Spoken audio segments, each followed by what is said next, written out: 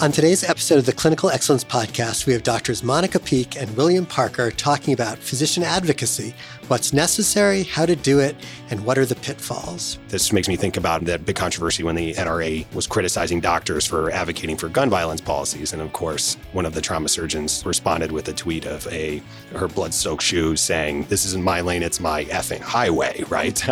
So I do think successful advocacy comes from expertise and good ideas. We're back with another episode of the Clinical Excellence Podcast sponsored by the Bucksbaum Institute. During this podcast, we discuss, dissect, and promote clinical excellence. We review research pertinent to clinical excellence. We invite experts to discuss topics that often challenge the physician-patient relationship. And we host conversations between patients and doctors. I'm Adam Seafew, and today I'm joined by Doctors Monica Peek and William Parker. Dr. Peek is a professor of medicine at the University of Chicago. She is the Ellen H. Block Professor for Health Justice and the Associate Vice Chair for Research Faculty Development. Her academic interests include health disparities, particularly as related to chronic disease management and preventative health care. She has focused her research on diabetes and breast cancer screening. She is a senior faculty scholar in the Bucksbaum Institute. Monica, thank you for coming by. Thanks so much for having me. And Dr. Parker is an assistant professor of pulmonary and critical care medicine and public health sciences and assistant director of the McLean Center for Clinical Medical Ethics at the University of Chicago.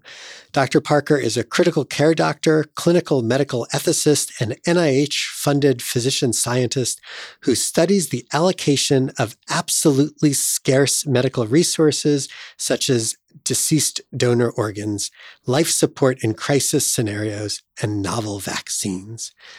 Whew. Will, thanks for coming. Thanks so much for having me. So I have a couple of questions for you guys, and we can certainly wander off topic if we want to. I wanted to talk to you guys about advocacy, and I asked you because you have both, I think, been terrifically successful as not just physicians, but as physician advocates. And I kind of wanted to ask, why do you feel like it's important for physicians to get involved in advocacy? Yeah, I think that's a really important question. Well, I'll let you start, and then I'll back it up. Yeah, Adam, you and I were invited to debate this sort of topic in general in front of the med students. Debate frames it as being more of a contentious conversation than it was, but I think advocacy is necessary because physicians do advocate as professional societies is sort of the central argument. The AMA is one of the top lobbyists in the country, constantly advocating for our interests in a national policy level, particularly by maintaining our salaries to be very, very high or twice our European counterparts. And we work in a system that teaches or treats medical students and trainees in a very caustic, difficult manner. And the reason that people undergo this really arduous training is because of this large payoff, both financially and socially. And so if you sort of accept all of these facts to be true, combined with our poor health outcomes as a country overall, I think it prompts one to consider what's the structure that I'm contributing to individually as a physician, and do I have ethical obligations to try to advocate for changes to that structure in my daily clinical practice? So interesting. Your take is almost that you do your job as a physician, but people are advocating for you, maybe not in the way that you would choose to be advocated for. And so you're almost forced into a position, to advocate, let's say for the better. Yeah, I guess it's more a choice between complicity right. and staying silent and advocacy and pushing against injustices you see in your daily life, whether it's about our training system, the barriers to entry for foreign medical grads, Sure. for example, something that constrains the supply of physicians, harms our patients, keep prices too high. So, if those you experience all of these things in your daily practice, as well as other structural inequities being placed onto our patients' burden. So like one example that strikes me as an ICU physician was during the pandemic, LA County literally had to order hospitals to accept COVID transfers from struggling community hospitals. These are the hospitals they were ordering were major tertiary care centers, academic hospitals who were trying to keep their ICU beds set aside for lucrative surgeries. And, the physicians at those hospitals were party to those decisions. It's not, these things aren't happening in a vacuum. And while clinical medical ethics is normally focused on this hypothetical encounter where there's one patient and one doctor and how do you behave, I think we should go beyond that and think about, well, how did that patient in front of you get there in the first place? And do we have ethical obligations for the structure that placed that one patient in front of us? So those are the things I'm interested in. And that's exactly how I would frame this, is that we have to understand the context in which we are practicing medicine. And we're here as physicians to treat the patient. And so my father was a history professor. I was always taught to not be ahistorical or to be acontextual. And so the world in which we live has created an uneven playing field that creates worse health outcomes for some. The healthcare delivery systems in which we work creates even worse. It sort of expands upon that inequity and creates even worse health outcomes for some. And so what I think a lot of people don't understand, and what Will just pointed out, is that physicians we already are making a choice. And the choice that we're making is to be active or to be inactive. Both of those are choices. Both of those are actions. It's just that, one feels more proactive, like we're making a choice. But being silent is always a choice. Being inactive is always a choice. And so being politically, quote unquote, inactive is just aligning yourself with the status quo and saying that these things about inequities that are harming our patients, that's okay with me. Doing nothing allows the system to continue as it is, and just roll over entire populations of people who are otherwise deserving of equal care, equal health, and continue in this manner. Or you can say, no, I'm going to choose to push against this status quo and align myself with forces for justice and equity. So every physician has made a choice, whether they realize it or not. Every physician is advocating whether or not they realize it or not, because of the context in which we are working. We're working in a system that is very active as far as a lobbying force. The amount of healthcare dollars that are spent as part of our economy is huge, and so to pretend that all of this is not very politicized is naive. And so to be a part of a hugely political system, we are making a choice to be silent, whether or not we think we have or not. I love the way you say that, because it parallels something that I find myself often saying in clinical settings when I'm discussing a decision with a patient and a patient is having trouble making a decision or doesn't want to make a decision. And I'm often in the position saying that by not making a decision here, you are making a decision. And I just want to make sure that you have control over that. Yes. And it's very much what you're saying, that if you sort of sit and do your practice and are happy with your practice, that is a decision you've made. And you are, in a way, I don't know, maybe negatively advocating by not getting more involved. Yes. Let me ask another question. And this is sort of mostly from watching you guys from the outside, what you've done both locally and what you've done on a more national level. I think like every activity that we do in our life, from soccer when we're 4 years old to being professionals, advocacy can be done very well or very badly. And you guys have had a lot of experience and seem, at least from my eyes, to do it well. What do you think is important in doing it well? Or have you had experiences I don't know. Yeah, I mean, I think a lot of times if you're pushing for things you think are right or just in the healthcare system, you find yourself frustrated or tired or falling short. But I do think that knowing what you're talking about and being an expert in that particular area is very fundamental. I try to stay very much in my lane of somebody who understands the ethics of the allocation of scarce healthcare resources and enough empirical methods to understand how these protocols can undermine some of these key ethical principles. Like one of Monica's and I's big projects together that was paired with advocacy was about the inequitable vaccine distribution in Chicago in particular. It was also equitable across the United States. And so we can advocate quite forcefully for different vaccine allocation policies because we're able to quantify the harms of the status quo and point out exactly sort of why or how this happened and how many people died as a result. So I do think successful advocacy comes from expertise and good ideas.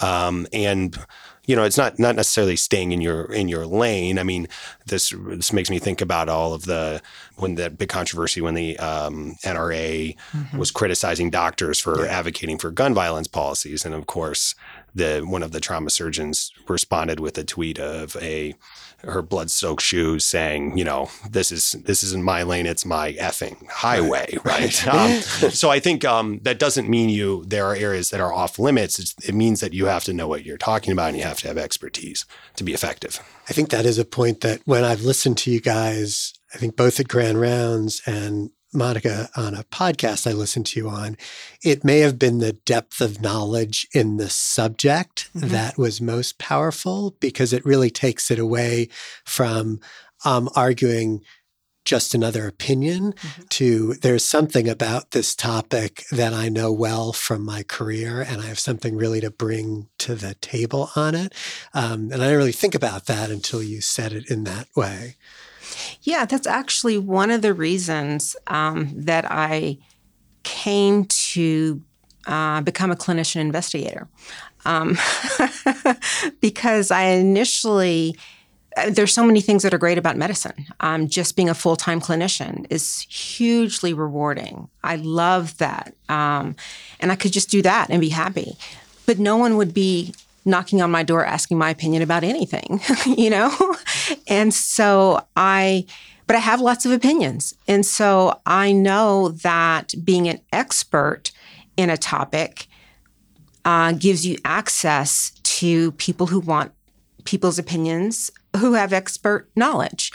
And so that was a huge reason for me to think about becoming an expert in health disparities. Maybe the most important thing about being a good advocate is having the facts, being deeply steeped in the facts. And I think a second thing is being on the right side. And I say that, when I say that, it gets back to my original point, is that we as physicians are here to treat patients.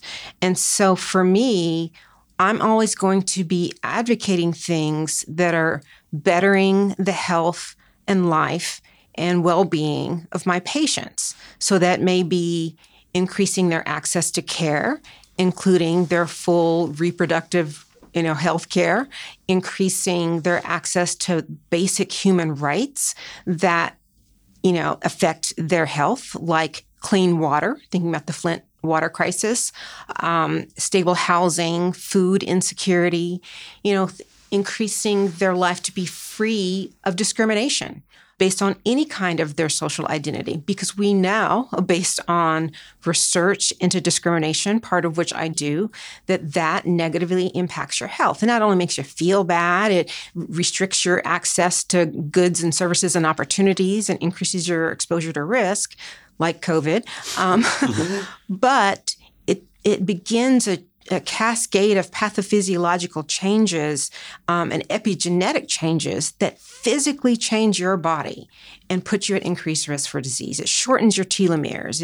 It causes autonomic dysregulation. It does all of these things that put you at increased risk for heart attacks and strokes and other kinds of things. I don't want racism, not only because I'm a Black person, but because that harms my patient's health. And if other patients get offended because I'm doing the right thing, for a whole group of my marginalized patients whose health is being affected, I'm not sure I'm the right doctor for those patients. That's a great segue into sort of my next question, because we're all incredibly busy, and an obvious, pitfall or danger to, getting involved in advocacy is adding, just one more thing to your plate, right? Mm-hmm. And we all have to sort of balance how can we do everything we want to do and still be really good at everything we want to do, which is, I think, probably for any physician listening to this is a struggle that, we're aware of. What are the things that sort of, in your experience as advocates, and let's just say maybe advocates like outside of, the one patient to one doctor relationship, what are the things that you worry about? And what are the things that you say, is this causing trouble besides, crazy people on Twitter yelling you about things? It's always a risk. Or real a risk. benefit of Twitter, depending on what the comments can be pretty entertaining. But I think there are professional risks when you push against, particularly do sort of micro advocacy in your particular institution. Like if you join a practice that you find is engaging in the practice of surprise billing, which is where if somebody's out of network, you still charge that patient full price, and fortunately there's been legislation to address that passed over the objections of the AMA. As a doctor, you have to say, am I going to stir up trouble for this job I just got and say, hey guys, what we're doing is wrong, and I think overall you can't, win all of those micro battles, but if you pursue what appears to be obvious and right in your life, you'll sort of flourish in your career, and the benefits overall will lead you to be a better doctor and better person. So I think it's hard to always have your foot on the gas, I guess, and that's one of the big pitfalls, and you certainly get tired and you let things slip that you shouldn't. But overall, the benefits, seem to outweigh the risks, particularly if you are at a place like U of C that really, protects your academic freedom to sort of go on a podcast like this and say controversial stuff and not be worried. Right. We'll see. It hasn't come out. Yeah, you're right. That's true. I was going to say, I think that I think that's the biggest risk that people worry about, real or perceived, is their job security. And I think that keeps a lot of people from being more engaged in doing what they feel is the right thing to do, because they have a mortgage and they have kids. And that has been the case with all kinds of social justice movements, that people are concerned about the direct impact on their lives and their lives of their family. And what I will say as a board-certified physician is that in the back of my mind, I always tell myself, I can get a job anywhere. Yeah. I will always be able to practice. So if I get fired, I can always eat, and thankfully, it has never been a problem. No one has ever tapped me on the shoulder and been like, can you tone that down? I saw what you wrote. But I know that this happens across the country, and not everyone has the same kind of freedoms and flexibilities that I do. And I'm always like, one day it's going to, as Marshall said today, bite me in the behind. I don't know why you pronounce it that way. But I have to live my life in a way that is accordant, that aligns with my moral principles. And what keeps me from a lot of hand-wringing is just that I know I can always get another job. That keeps me sort of pushing forward in the moment. And in the long run, it always works out. It has worked out for me. Right. And certainly historically, advocates have taken significantly more risks, exponentially more risks, right, than a physician who has, so much sort of privilege and backup behind them. Yes. So when you compare it to a lot of the people who've gone before, right, the risk is very small. Yeah. Exactly. And that's another reason, is that I feel like that for me, as a person of color, me, my sister, and brother, being the first ones in our family born with all of our rights, that I have an obligation to all of the people who came before me. My grandmother was a domestic. My parents were the first ones in their families to go to college, the first generation college. That all of the people who came before me, I owe them a debt of gratitude to fight every day And so that is who I'm working for.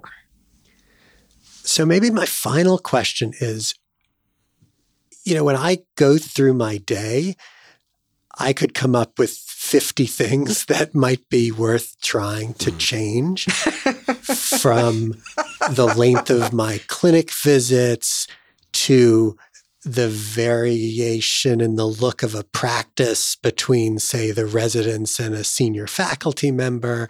And I could probably have a podcast naming all the other things that come to mind just from this. Yeah. How do you sort of choose, what's the right thing to go after? Because you can't do everything. And of course, you're not sure if it's the thing that you get most interested in that fires you up. And that's not really where the money's at from an equity perspective too. That's something I worry about, particularly obsessing about load sharing during pandemic surges and ICU transfers, and being kind of an iconoclast or just being really dogmatic about that in my section. And then sometimes pointing out maybe this isn't really where you should be spending most of your energy, because there are lower hanging fruit in terms of combating structural inequities that your group is party to. But I think the first step is recognizing, recognition that we have to think beyond the individual doctor-patient relationship. We have to think about the way the structure in which we're practicing is affecting a larger group of people. And that's sort of the first step. And then, sometimes you're going to miss and spend too much energy on something that's not that big of a deal, but it's part of the process, I think. Right. And it's also, I guess, what both of you said, that since so much of this is becoming expert, which takes work, it's finding something which is important and which you're enthusiastic passionate about. That's right. So you can sort of put that energy into it, because none of us do a good job working on something that we're not really into. Absolutely. Yeah. And I would say it's not something that just academics should be doing. I mean, my wife's a private practice ophthalmologist in a large group, and they have decisions all the time about, are they going to charge people who don't have insurance? How much free care are they going to do? Are they going to accept the county care? And all these micro decisions add up to potentially a more equitable practice. They may make marginally less money. They're still doing fine, right? But they'll probably at the end of the day feel better, be better people overall, in the sort of Aristotelian virtue-based sense, and then also combat structural inequity. So I think a call to more awareness is sort of the first step, and then ultimately organization at the physician level is the only way, I think, to really overcome these deep barriers, which is we're still a long ways away from. I think what you're saying is different organization. Yes, different organization, not the ones we currently have. Some that's goals are more explicitly about the interest of patients than the interest of physicians, which do not always align, right? So guys, thank you so much for joining us for this episode of the Clinical Excellence Podcast. This is really interesting and I think thought-provoking, and hopefully people will enjoy it. We're sponsored by the Bucksbaum Institute for Clinical Excellence at the University of Chicago. Please feel free to reach out to us with your thoughts and ideas on the Bucksbaum Institute Twitter page. The music for the Clinical Excellence Podcast is courtesy of Dr. Malin Martinez.